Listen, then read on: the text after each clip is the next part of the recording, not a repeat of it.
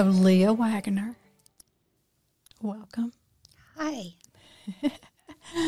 I was thinking this morning, I would not have a podcast if it weren't for Leah Wagner. Yeah. How come? Well, because I wouldn't know Marianne if it weren't for Leah Wagner. You know why? I don't know. Well, because because of Vaughn. I wouldn't know Vaughn Jenkins, who is your mother-in-law, if I didn't know Leah Wagner. I love it. And I know Vaughn Jenkins because you said, hey, I've got a friend, Vaughn Jenkins, and she has a house, and we ended up having church there for a long time.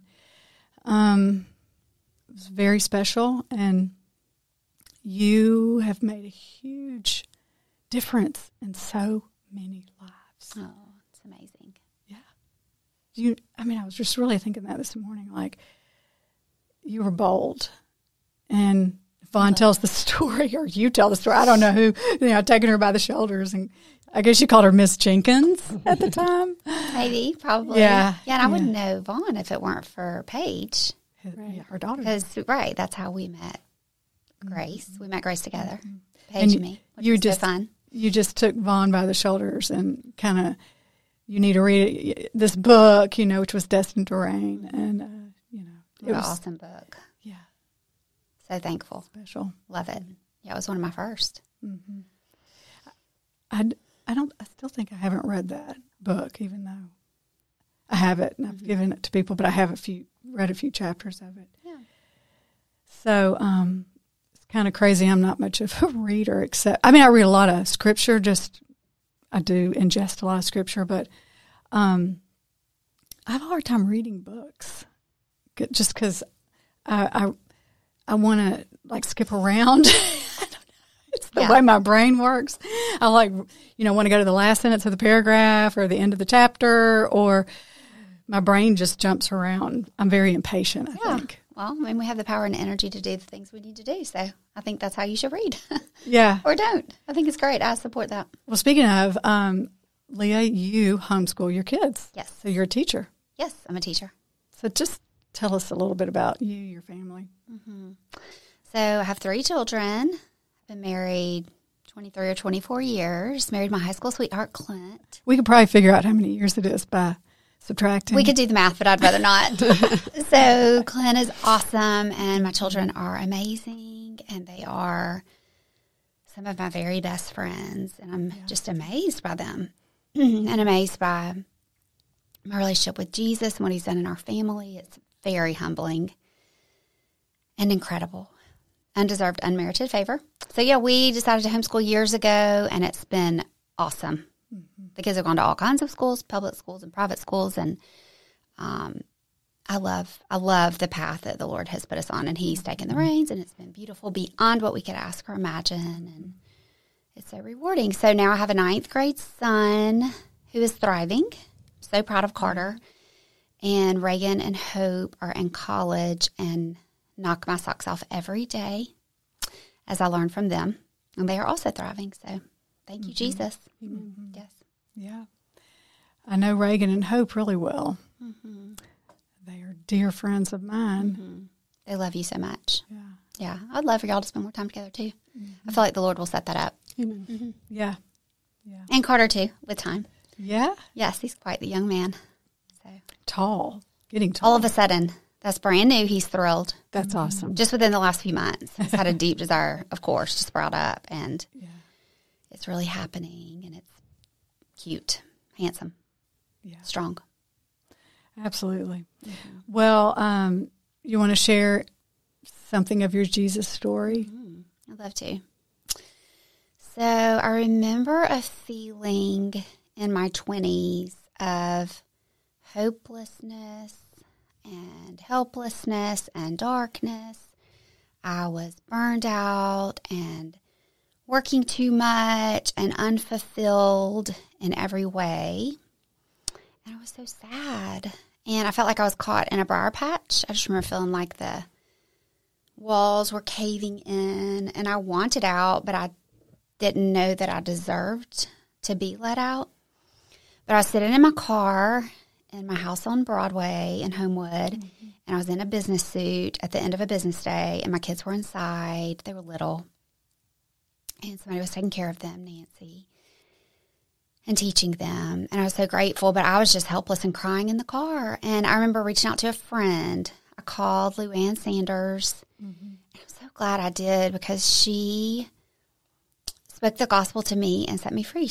I just told her a few things that I felt unspeakable, and it was probably just the tip of the iceberg. I didn't tell her all the secrets that were going through my mind, but she responded, and all I heard was God's voice. I don't know exactly what she said, but what I heard in my spirit was, God is not angry at you. He is not holding your sins against you. You did not commit the unpardonable sin because you believe. Wow. And that's what set me free. Wow. And so in that moment, the briars released. There was a supernatural experience where the briars released and the darkness left my car. It was daylight. It wasn't dark, but the darkness left. And so that was the beginning of when I met Grace, Jesus as a person, Grace, Jesus is grace. Yes. And of course, the journey continues, and I continue to experience every day more of the power and the love and the free-flowing spirit and the adventure, the great adventure. So that's a little of my grace story. Yeah. The beginning, at least. That's awesome. Wow.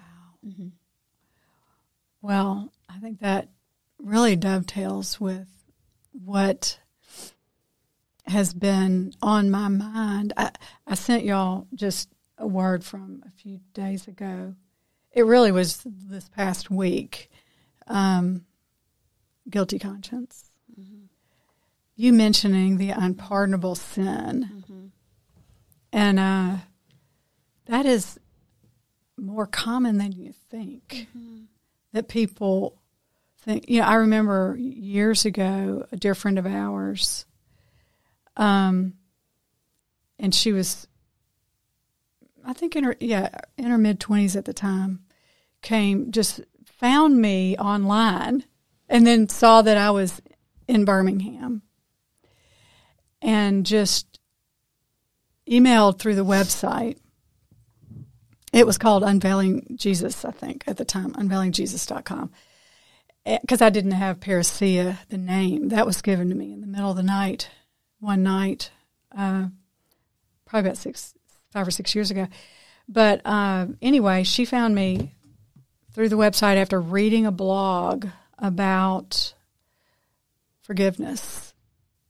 And she emailed me, and I guess she said, I just saw that you're in Birmingham. Would you meet with me? And I said, of course, And so she came to my house, and I'll just never forget how tormented she was and how I felt so honored to be able to give her the good news. She felt she had committed the unpardonable sin. And I was able to show her that was a lie.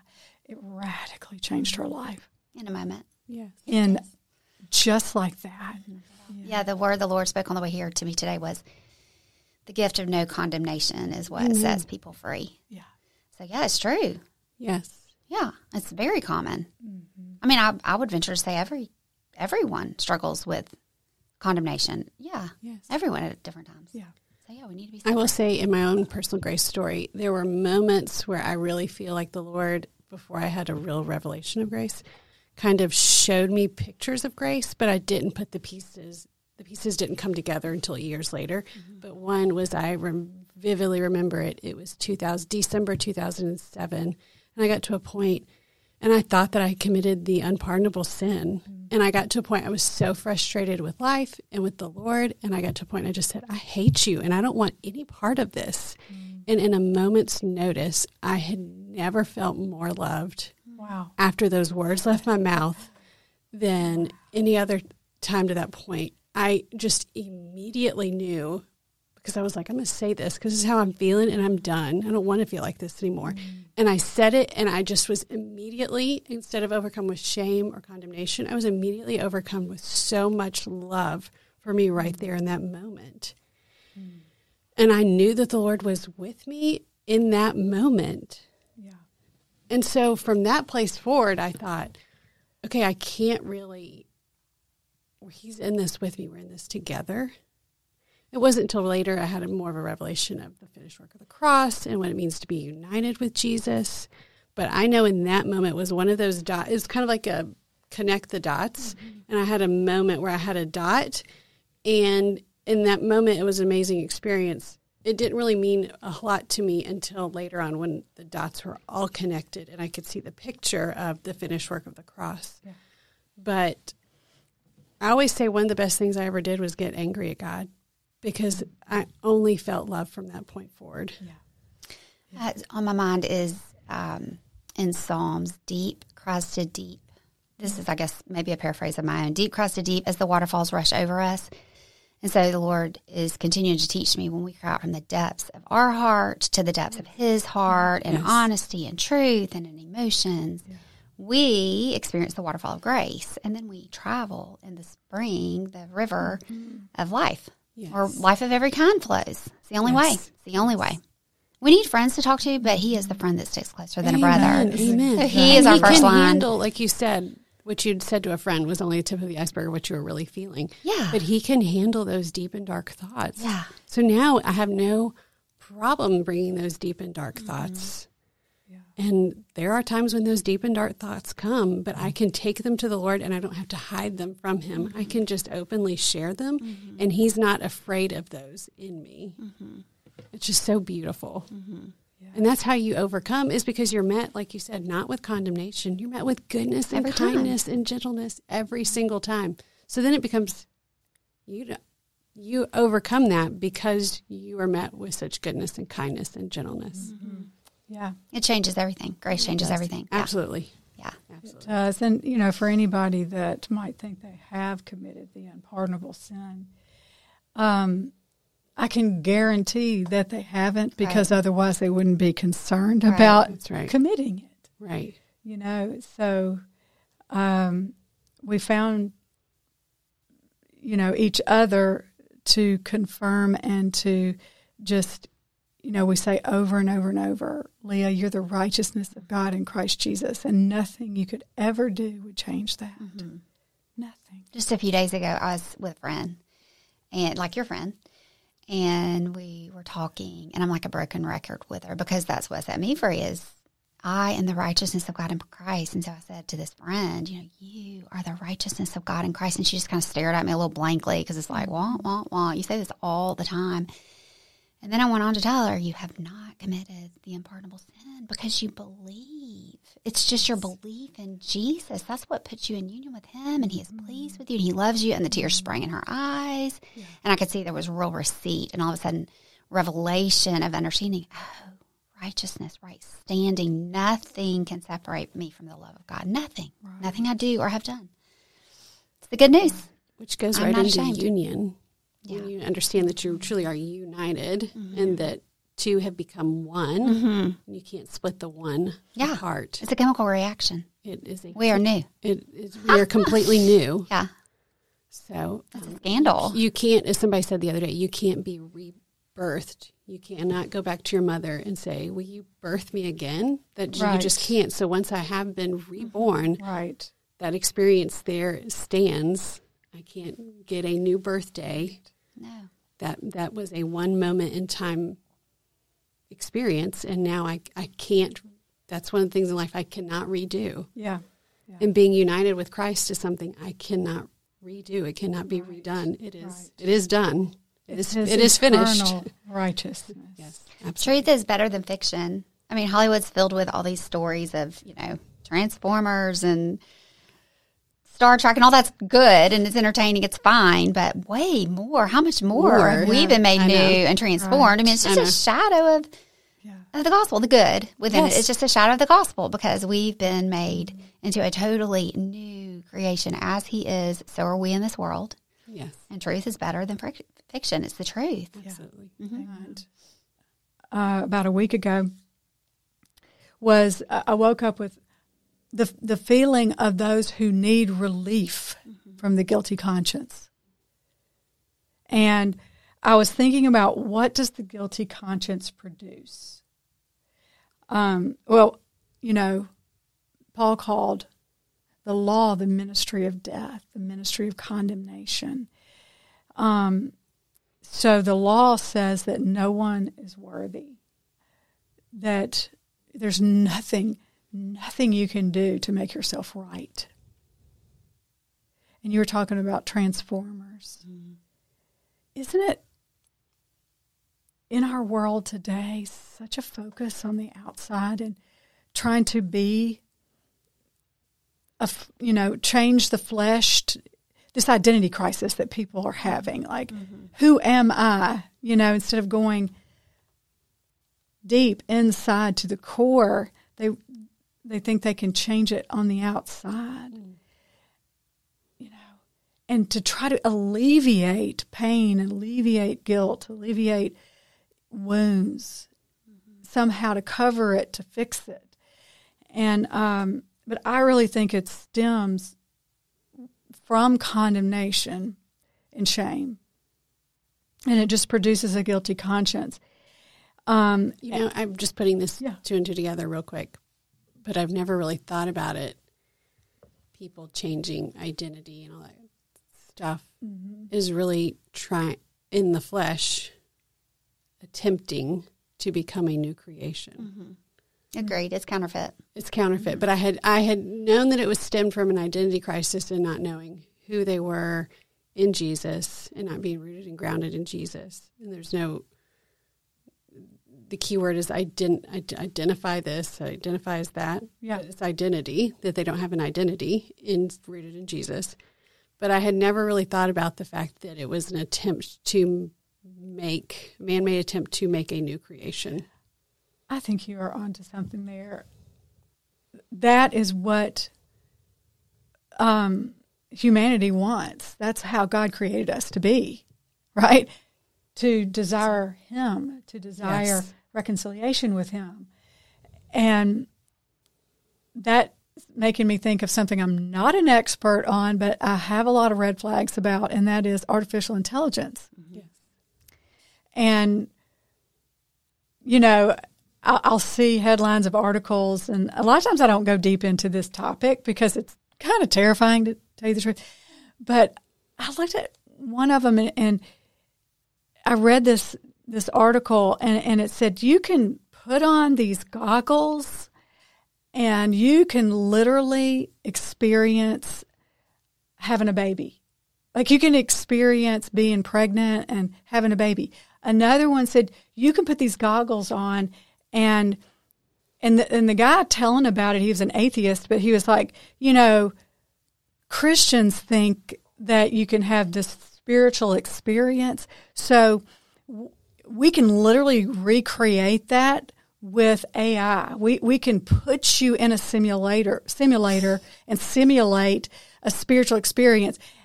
And what this guy thinks is that it's just an emotional response to something. And then another was one of these says you can be on vacation. You can be out on the beach and experience the smells and the waves. And you really don't even need to own anything. You don't need to have a job. All you need is this experience. And it won't work. Yeah. It won't work. Yeah. Another thing on my mind so much is the face-to-face encounter. I mean, counterfeit, all that is going to grow, which is fine, and reveal even more the real. And there'll be such a mighty pushback from counterfeit experiences. I mean, we just repel from that and look for face-to-face communication and experiences. I agree completely. In Christ. And I think anybody at different times you've been in some type of simulation, whether it's school and you're doing some type of business simulation. I'm thinking back when I was a senior in college and you had the big class to graduate business school was a team thing, and you had this simulation that you had to run all semester. And that was so in a vacuum that it didn't We run from vacuums because it's control. It's it's the ministry of condemnation because it's controlling. Yes. Yes, it doesn't work. It won't work. Sometimes the simulator is not bad to give you some practice on what you're looking. Sure. Yeah. But there's a difference between standing in front of a screen and hitting a golf ball and standing on an 18th green at an amazing golf course and putting. Like, those are just two different experiences. Yes. If anything, we're going to believe it excites the desire for authentic and the real. So it keeps coming to mind. Taste and see that the Lord is good. That the Lord is good. You have to experience. Yes. I watched this podcast by somebody that, I would agree with him on several cultural things and just sort of common sense things, but not spiritually. Mm-hmm. Okay, so, but somebody had suggested I listen to this podcast. And but when he was talking about AI, and he was a professor, and he's just really an expert in this whole thing. He said kids today they can go all the way through without ever having face-to-face. They can do their whole education on a computer. Mm. And the internet has no values. It has no basis of truth. And so you can tell the internet anything. You can say, I could say I'm a man, mm-hmm. and the internet would not push back. Yes. Right? And it could take me down, a lot of places. Mm-hmm. But if you're sitting in front of a person, and if I were to say, I'm a man, hopefully, Leah, you would tell me I was crazy. But you get pushback, right, when things aren't true. Yeah, verbal cues, eye cues, conversation, questions, mm-hmm. love, mm-hmm. or the opposite, and you respond. Mm-hmm. But if you just are trying to remake yourself mm-hmm. into something that you will alleviate tension, alleviate depression, alleviate anxiety. You don't know why. Yeah. Why am I feeling this way? Well, I do know why. And it's because you haven't gotten to the heart of what the issue is, which is condemnation and shame, right? Yeah. Of course, it's taking me back to my story. I just remember seeking validation in all the wrong places and trying to become things that weren't me. And all that created a cycle of disaster, which ultimately led me to the end of myself, which is great because I looked up and I saw Jesus and I experienced freedom from condemnation and from the pressure to perform. Yeah. And that's everybody's story. So it's maybe not a bad thing to get to the end of yourself, right? Yeah. For me, no. I'm thankful. I'm thankful that I allowed myself to crash and burn and that I listened to the Lord to call a good friend instead of a friend that would continue to perpetuate the cycle, because I've done both. Mm-hmm. It's good. It's good news. Well, I'll tell you what, when people who are struggling with an identity crisis have good friends around them and good family members around them to not buckle under the pressure of the world right now and not enable a lie, those of us who continue to speak truth are going to be the ones mm-hmm. that when that identity crisis comes to a head, mm-hmm.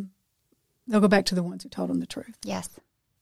That's why it's so fun. I was thinking about Stephen Curtis Chapman's old song, The Great Adventure, where we can trust our instincts in Christ and flow effortlessly and call the people on our mind and rest when we have no energy and act when we have energy and write the things we desire to write and read or don't read.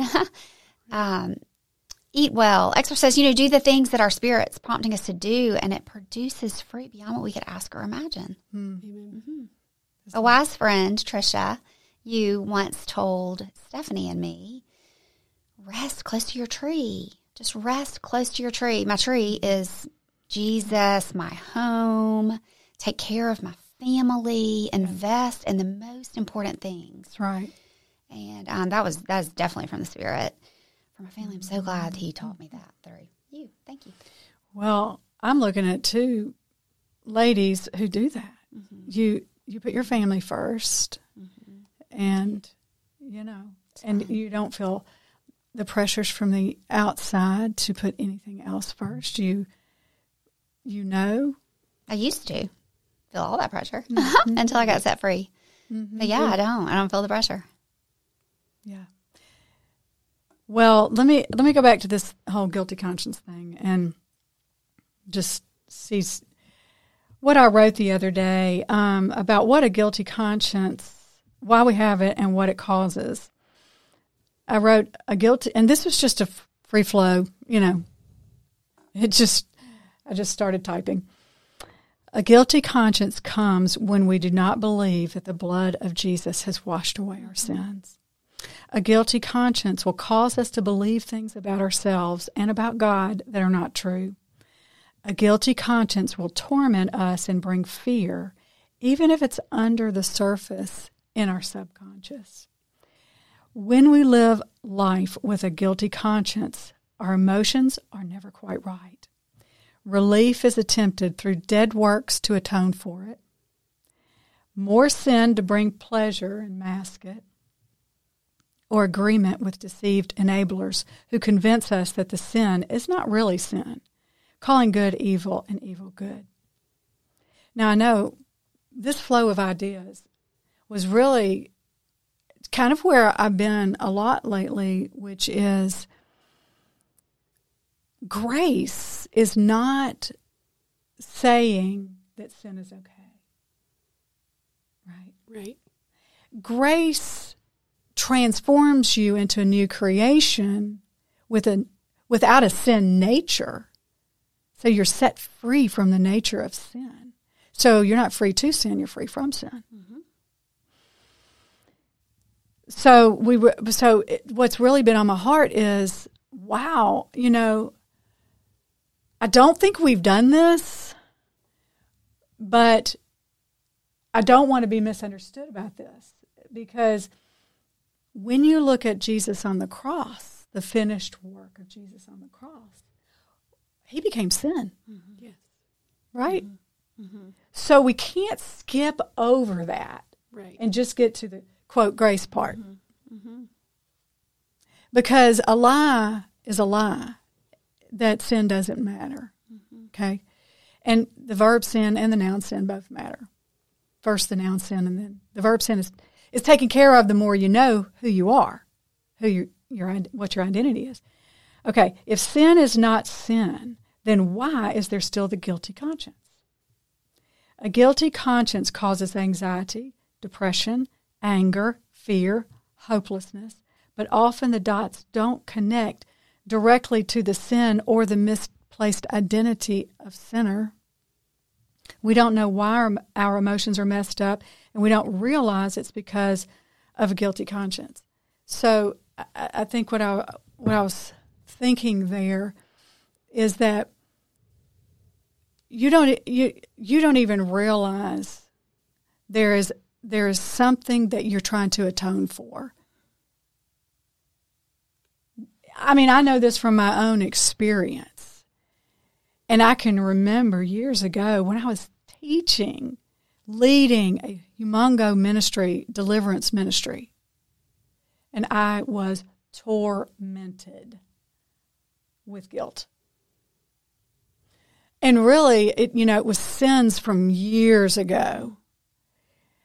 And I'm trying to lead deliverance. And so what my thoughts were at the time, my perspective was, it's a demon. So, and I talked about hooks and things like that. Remove the demon, remove the hook, and then confess your sin, then ask for forgiveness, and just go through that. And I literally wrote in the curriculum, how many ever times you need to do it, do it. Right. But it wasn't working for me. Right? Right. I didn't realize I'd already been forgiven. Yes. I didn't realize. You were free because of Jesus. That's right. You just didn't know it. Yes. Yes. Yes. Yes. Oh, I'm just the poster child, but just that moment when Jesus opened my eyes to who I was. Yes. In him, that I was perfect and blameless and holy. Oh, I'll never forget it.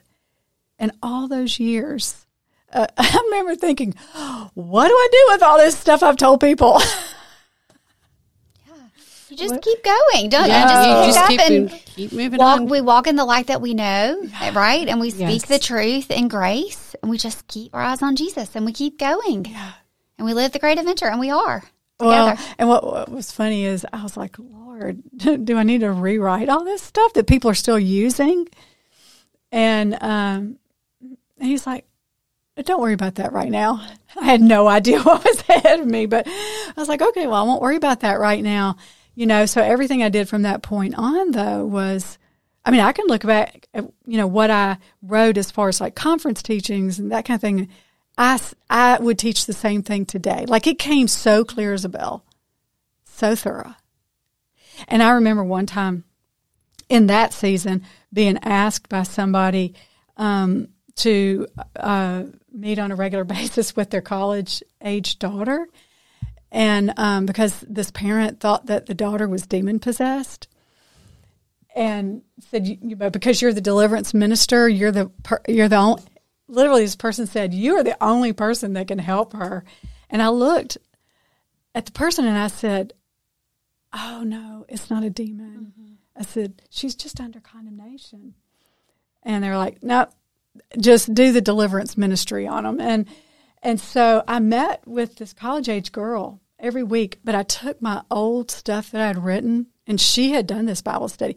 The parent asked me, take her through that Bible study again. I was like, all right, I'll do it, So I thought, Lord, what do I do? And because I knew there was law in there, if you want to put it that way. There was legalism. There was, the mystery of death kind of woven in there. And so this idea came to me, give her a leader's guide.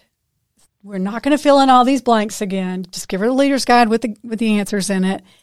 And every week I want you, this is just what I felt like the Spirit said. I want you to go through the curriculum and just say, I want you to write in the margin. There was a wide notes margin. I want you to write in the margin, where does this make you feel condemned? Like my own writings. Yeah. I was like, where does this make you feel like you're not loved? And so every week we would just talk through that. We would read what was in the curriculum, and I was like, this is what is being taught these days. I taught it myself, but where does this not line up with grace? And so it was a fun exercise. How fun. Spot the lie. Mm-hmm. Where's the lie, Lord? Yeah. Help us to see. Yes. Yeah, where do we feel condemned? Help us to see. Yes. Because really, come and see. Even in the smallest of instances, when you feel condemned or guilty or shame, you're really looking at the cross and going, that was not sufficient to pay for my guilt, my sin, my shame. Yeah. And I'm going to take on this burden myself. Even just the smallest little things of I did this for this child of mine, but I didn't do this for this child of mine. Well, I don't have to feel guilty about that I haven't done. I took this child to do an experience. I haven't done this with the other child. Okay. Yeah. I'll do something else, and the Lord will show me an amazing experience I can have with this child. Mm-hmm. I don't have to feel guilt or shame that I didn't keep things equal, because it is truly at the end of the day, when you feel the guilt and the shame, it is looking at the cross going, I know you paid that price for my burden, but I don't truly believe you did a sufficient job with paying it. Mm-hmm. And now I'm going to carry some of it on my own because I don't think you're strong enough to carry the full burden. Yeah. Yes. It's making me think what you're sharing. Years ago, I came and sat down in your house, the other house, and we sat on a bench. It was like one of the church pews in the front. Yeah. The front room. And I was struggling with anxiety, and that was not my normal, that wasn't a common thing for me. And so I didn't really know what to do with it, but I knew grace, and I thought, what is going on? I just remember you looking at me real straight. It was a pretty short conversation. It was great. You just said, Leah, if you're feeling anxiety, that means you're works focused instead of Jesus focused. And I was like, oh. And I left, and I thought about it. I was like, okay, Lord. And I just looked up. So instead of navel gazing at myself and everything I was doing wrong, I just looked up at Jesus, and I was back to freedom, where I'd always been all along, but I didn't realize it because I got hoodwinked. Yes. Like a little condemnation. Yes. Just a little is enough to get you all hooked. Somebody this morning I just heard was talking about being corrected having corrected by the Lord. And I was thinking it's not at all like an earthly correction experience, that it truly is the Lord saying there's a new and better way. Yeah. There's a new and better. Yes. There was no condemnation in our conversation. Yeah. And it was just, when you focus on yourself, it leads to dead end. That's all. Yes. So Leah I don't even think you said look up. You just said pretty straightforward what I said. And it helped, and I'll never forget it. And so when I feel those triggers now, just immediately, there's a reflex the Lord has taught me to look up. This doesn't feel right. This is not consistent with my new nature. It's not producing life and joy and peace, the fruits of the Spirit. So I need to look up. I can remember. And then I'm back. There's a new and better way. Yeah. That was the old way. I don't have to deal with this. I love it, anxiety or whatever, depression or anything like that. Oh, wait, there's a new and better way. The Lord has a new and better way for me. Well, let me read from Hebrews 10 about a new and living way. And all of this has to, let me just back up for just a second. I love Hebrews because it talks about what kind of conscience we need to have, right? Right. Not the guilty conscience that's sin-focused and self-focused and even Satan-focused, right? But the consciousness of Jesus and his perfect work in us. And so Hebrews is talking about the Hebrew people and the sacrifices that they would make to try to atone for sin, and it would cover their sin, but it wouldn't remove it, because only the blood of Jesus can permanently remove sin and, bring about the new creation. But, one of the goals was in these offerings was to cleanse your conscience, to relieve your conscience. And so the other morning I wrote this: if our conscience is cleansed, then we should be free from dead works, as it says in Hebrews 9:14. Dead works for them was throwing another lamb on the altar. For us, it's those things that we do in our own efforts to cleanse ourselves and make ourselves right with God apart from Jesus. It isn't always conscious, though. It's these things that we do, we don't even realize we're in a works mentality to try to make it fair for all the kids. Or, you're striving, like you feel guilty about something and you're trying to make it right.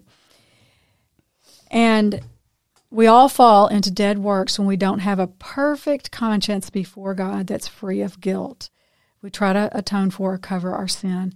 We put confidence in the flesh to overcome the power of sin instead of putting our confidence in Jesus. And I think this is where the strong will can come in. Like, I'm just going to try harder. I'm just going to, but even the most strong-willed among us have our breaking point. And like I said, maybe it's not such a bad thing to get to that breaking point and cry out. Just surrender, let go. But unless we get on the grace train, the dead works train will result in shame and condemnation, which is going to lead to more sinning, a cycle of sin. And cycles of sin develop from wrong believing that about who we are, because we identify ourselves by our behavior, by our flesh, and even by the way we feel, instead of our identity in Christ. It's an identity crisis. You will act like what you believe you are. And in Hebrews 10, I'm going to read from the Passion Translation here. Speaking about the Old Covenant sacrifices, it says, even with its steady stream of sacrifices offered year after year, there was still nothing that could make our hearts perfect before God. For if animal sacrifices could once and for all eliminate sin, then they would cease to be offered, and the worshipers would have had clean consciences. New King James says, no more consciousness of sins. No more consciousness of sins. A Jesus consciousness, right? Instead, once was not enough under the old system. So by the repetitive sacrifices year after year, the worshipers were continually reminded of their sins, with their hearts still impure. For what power does the blood of bulls and goats have to remove sin's guilt? So when Jesus the Messiah came into the world, he said, since your ultimate desire was not another animal sacrifice, You have clothed me with a body that I might offer myself instead. Multiple burnt offerings and sin offerings cannot satisfy your justice. So I said to you, God, I will be the one to go and do your will. God's will. You want to know what God's will is? It's this, right? For Jesus to become our sin sacrifice, to fulfill all that was written of me in your word. First, he said, multiple burnt offerings and sin offerings cannot satisfy your justice, even though the law required them to be offered. And then he said, God, I will be the one to go and do your will. So, by being the sacrifice that removes the sin, he abolishes animal sacrifices and replaces that entire system with the new covenant.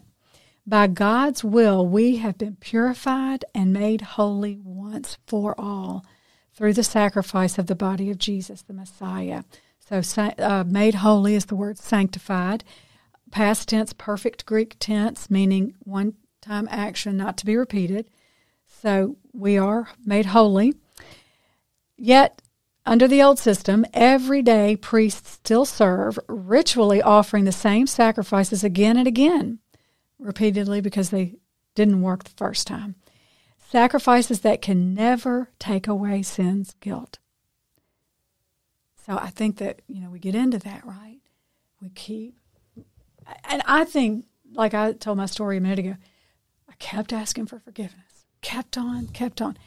If I would just confess my sins, then he would be faithful and just to forgive me. So the confession of sins can become the lamb, right? Mm-hmm. The lamb you put on the altar. It's the work you do, the dead work that you do, right? Because it's never cleansing the conscience. You keep on asking. You're asking for something he's already given you. Mm-hmm.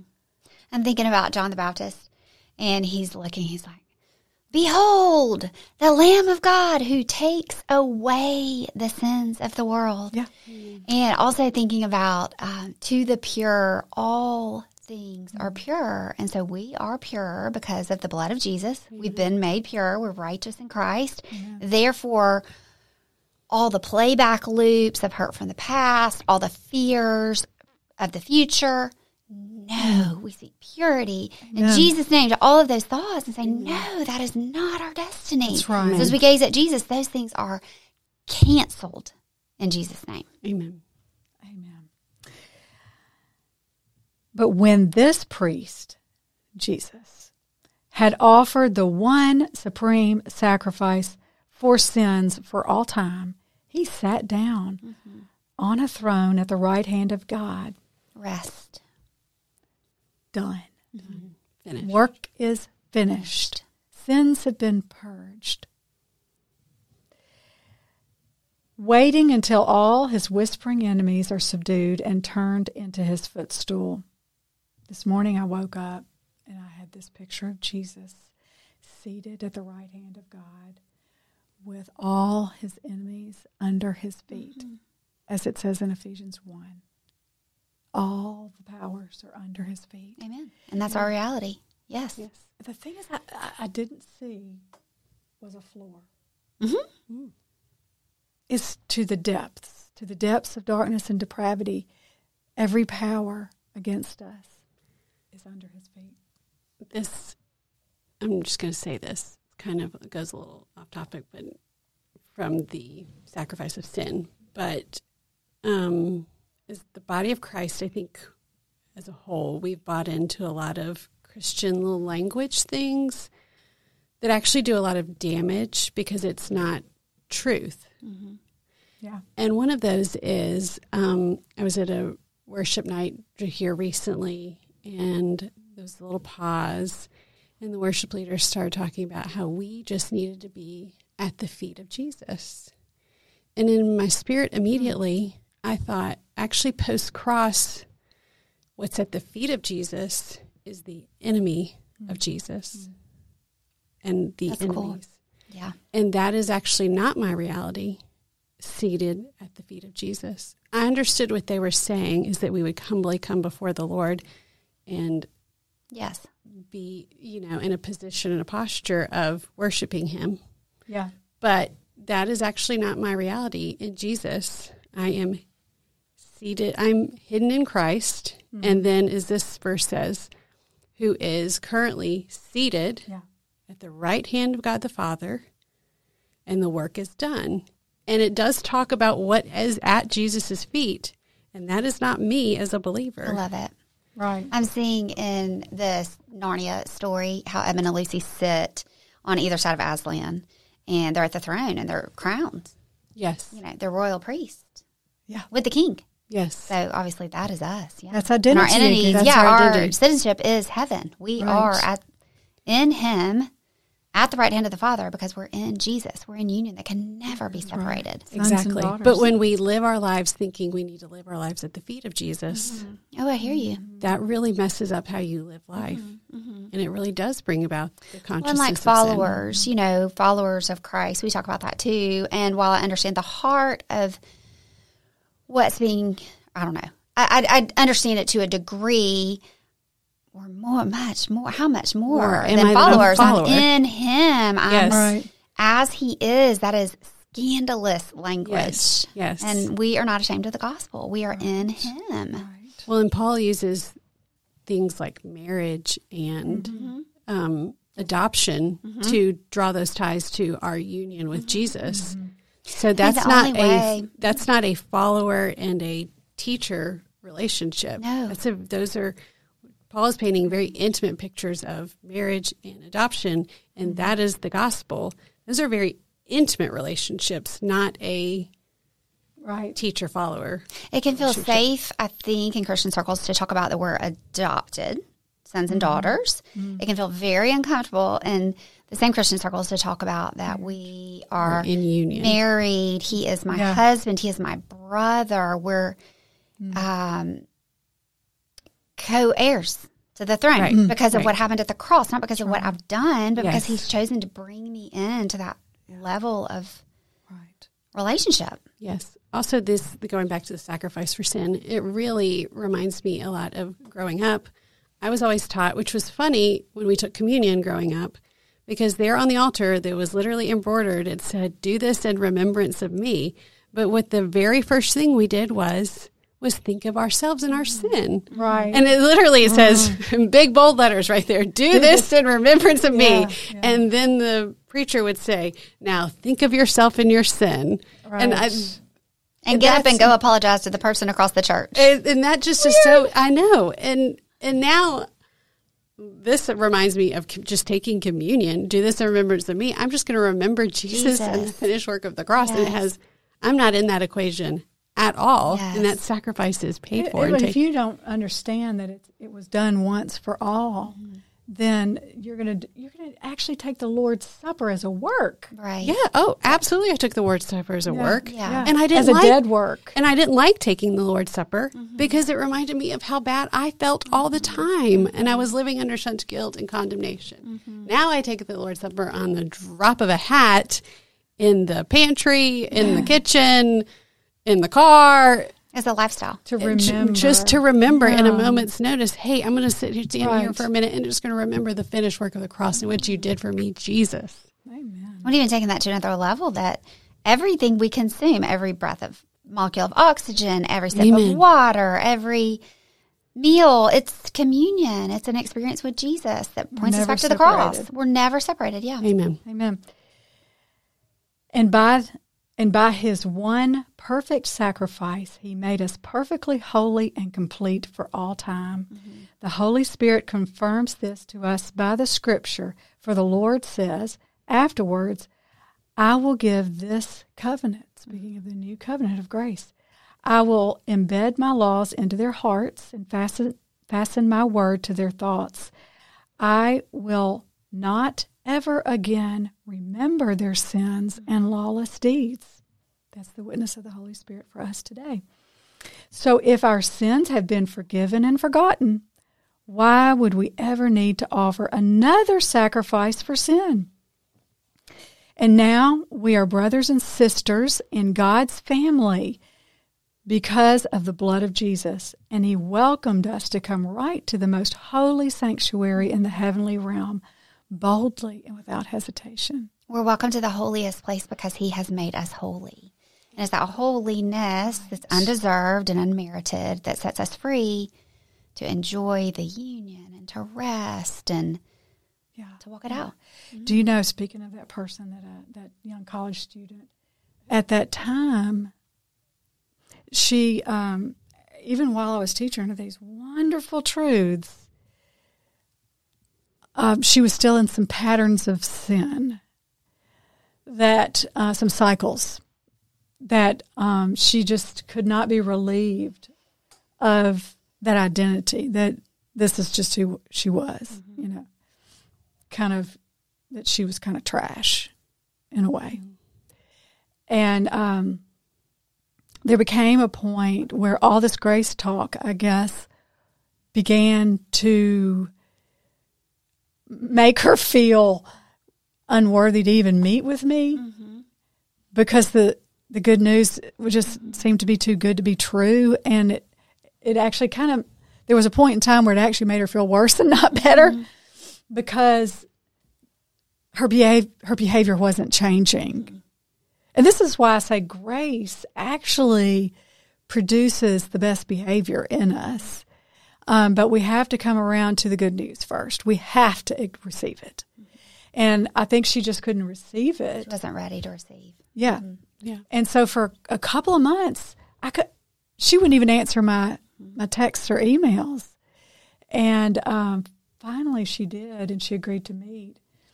And before we left, before I left the house, I felt like the Lord said to make her a CD of songs about his love for her. Just put a bunch of songs on a CD. That's all I knew. So I went, and then when I met with her, he said, I want you to ask her if she has done this particular sin. Okay? Ask her if she did that. Because I felt like the Lord was telling me what was going on with her and why she was not being in communication. And so I asked her, and she denied it. And the Holy Spirit said, ask her again. Okay, you understand, confess your sins one to another that you might be healed. So I asked her a second time, and she denied it. And he said, ask her a third time. And I said, have you been doing this? And she said, she teared up, yes, I have. And I said, guess what? I said, did you know that you were still in the Holy of Holies? Amen. That Jesus never left you, because he'll never leave you nor forsake you. I said, how does that make you feel? And she just bawled. She said, I feel so loved. I feel like crying right now thinking about that moment where I saw these tears coming out of her eyes. I feel so loved. I said, does that make you feel guilty? I said, does that make you want to keep on doing what you're doing? No, it doesn't. And then I gave her the CD, all about the Father's love. I think that's the message, right? Yeah. It's the woman caught in adultery. Yes. Right. That's right. She's so condemned. She's so sad. She's so embarrassed. She probably wishes she never really encountered Jesus, because she didn't want to see anybody. Yeah. He told her, it's okay. You're forgiven. Now go and sin no more. It's the power to sin no more. It's the ministry of no condemnation. That's right. Absolutely. So, next verse. I'm almost finished with this. For he has dedicated a new life-giving way for us to approach without hesitation. Sorry, let me start that over. For he has dedicated a new and living way for us to approach God.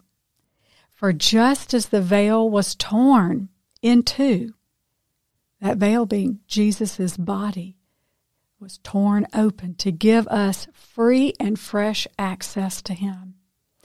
And since now we have a magnificent high priest to welcome us into God's house, we come closer to God and approach him with an open heart, fully convinced that nothing will keep us at a distance from him. For our hearts have been sprinkled with blood to remove impurity, and we have been freed from an accusing conscience, and we are clean, unstained, and presentable to God inside and out. So now wrap your heart tightly around the hope that lives within us, knowing that God always keeps his promises. So I believe this is a time when the gospel has got to be preached clearly. Mm-hmm. No legalism, but no compromise either. Mm-hmm. No taking paths of lesser resistance to try to meet them in the middle, because you enable a lie as not loving. It's not the gospel. Mm-mm. So I think clearly, I really feel like the Lord says, just present the cross. The cross is the sin, right? We don't, specific sins, confess your sins one to another that you might be healed. Confess your need for a Savior. Mm-hmm. We pray Mark and I pray every day. We pray every time, we want the unbeliever to be convinced in their conscience of their need for a Savior, convicted of their unbelief, of their need for Jesus, their unbelief that they're a sinner, right? Right. And we want believers to be convicted in their conscience that they are the righteousness of God in Christ Jesus. Mm-hmm. And judgment is reserved for the devil, right, who's under our feet. Right. As believers, we're free from judgment on earth. Well, in heaven, first was the first revelation I got, and on earth. Yes. We're free from the judgment arrows, which goes back to what we talked about at the beginning, where we're free to operate as who we are and do what's important for us on our walk with the Lord, for our family and friends and our close circle that's restful and fruitful and productive. Yeah. Well, I do have something I want to read. And I have a couple of prayers that I wrote here that I just read this morning, and I thought, these are pretty good. I may just read prayers. Yeah, I think do that. You think that's all right? Yeah, absolutely. But, we want to have that confession, that agreement with God, saying the same thing as God says. And last year, in 2022, one morning, I just... I have some big things that I'm believing for, some really big things, and I have to unload the burden on a daily basis. And one morning, I've just felt like the Lord said, just confess what you know. Okay, just confess what you know. Let that be your primer this morning to get you pumped, to get you ready for whatever you want to bring before the throne today. And so this is what I wrote. I know that Jesus Christ is the Son of God, who came down from heaven, put on human flesh, took all the sins of all mankind in his body, died on a cross with that sin, was buried and rose again without that sin, ascended to heaven, and sits at the right hand of God, having overcome sin and death. I know that Jesus traded places with me and took what I deserved. I know that Jesus came to save sinners because he loved them, and he saved me. I know that his blood has washed my sins away. I know that his body was broken that mine might be healed. I know that I am the righteousness of God in Christ. I know that the righteous cry out, the Lord hears and delivers them from all their troubles. I know that many are the afflictions of the righteous, but the Lord delivers him out of them all. I know that as Jesus is, so am I in this world. I know that God withholds no good thing from the righteous.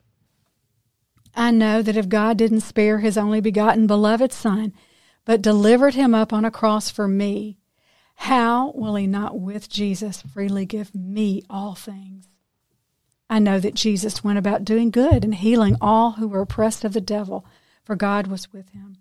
And I know that Jesus is the same yesterday, today, and forever. I know that all of God's promises are yes and amen in Jesus. I know that I can come boldly before the throne of grace to obtain mercy and find grace to help in time of my need. I know that if I ask anything according to his will, he hears me. I know that if he hears me, whatever I ask, I will receive the requests I've made of him. I know that if I ask anything in the name of Jesus, he will do it. I know that if I ask in the name of Jesus, the Father will do it to glorify the Son. I know that he will hold me fast. I know that he holds me in the palm of his hand. I know that God will satisfy me with a long life and he will show me his salvation. I know that he will renew my youth like the eagle. I know that the best is yet to come. I know that God is good and only has good to give. So, with that said, I'm just going to read a couple of prayers that I wrote about this guilty conscience thing. Holy Spirit, I pray that you will convict a generation of unbelievers of their need of a Savior. Will you open the eyes of the blind? Will you unstop the ears of the deaf? Will you untangle the web of deceit that the enemy has convinced them of? Will you unveil Jesus to them? Will you deliver them and save them? Will you bring a tsunami of grace to carry them home into the Father's arms? Will you cleanse their hearts of guilt and condemnation and shame? You are rich in mercy for them. Will you lavish them with your great love and amazing grace? Holy Spirit, I pray that the body of Christ will awaken to the truth that we are children of God whose sins have been washed away in the blood of Jesus. I pray that you would convict us of the righteousness we have in Jesus. I pray that we will be relieved forever of the guilty conscience that has plagued us. I pray that your love and grace are unveiled to us more and more, and peace floods our souls. I pray for the cutting of the ties that have bound us to the baggage of a false identity. I pray for true relief, the true freedom that can only come through Jesus Christ, our Lord and Savior. Lord Jesus, I pray for those kids who are at one time had a simple faith in you, but the world drew them away from the simplicity of the gospel. Will you restore their faith? Restore the years the locusts have eaten. Restore their families. Restore their destinies. Restore the joy of their salvation. In Jesus' name. A Real View is brought to you by Parousia, a ministry devoted to boldly sharing the gospel of God's grace, freely offered to us through the finished work of Jesus Christ. Visit ParousiaMinistries.com for teachings and testimonies, as well as information on how you can order Tricia Gunn's highly acclaimed book, Unveiling Jesus, a verse-by-verse foundation of the message of grace. This show is made possible by the generous financial support of people like you who love this message of grace. Your tax-deductible gift to Parousia is greatly appreciated.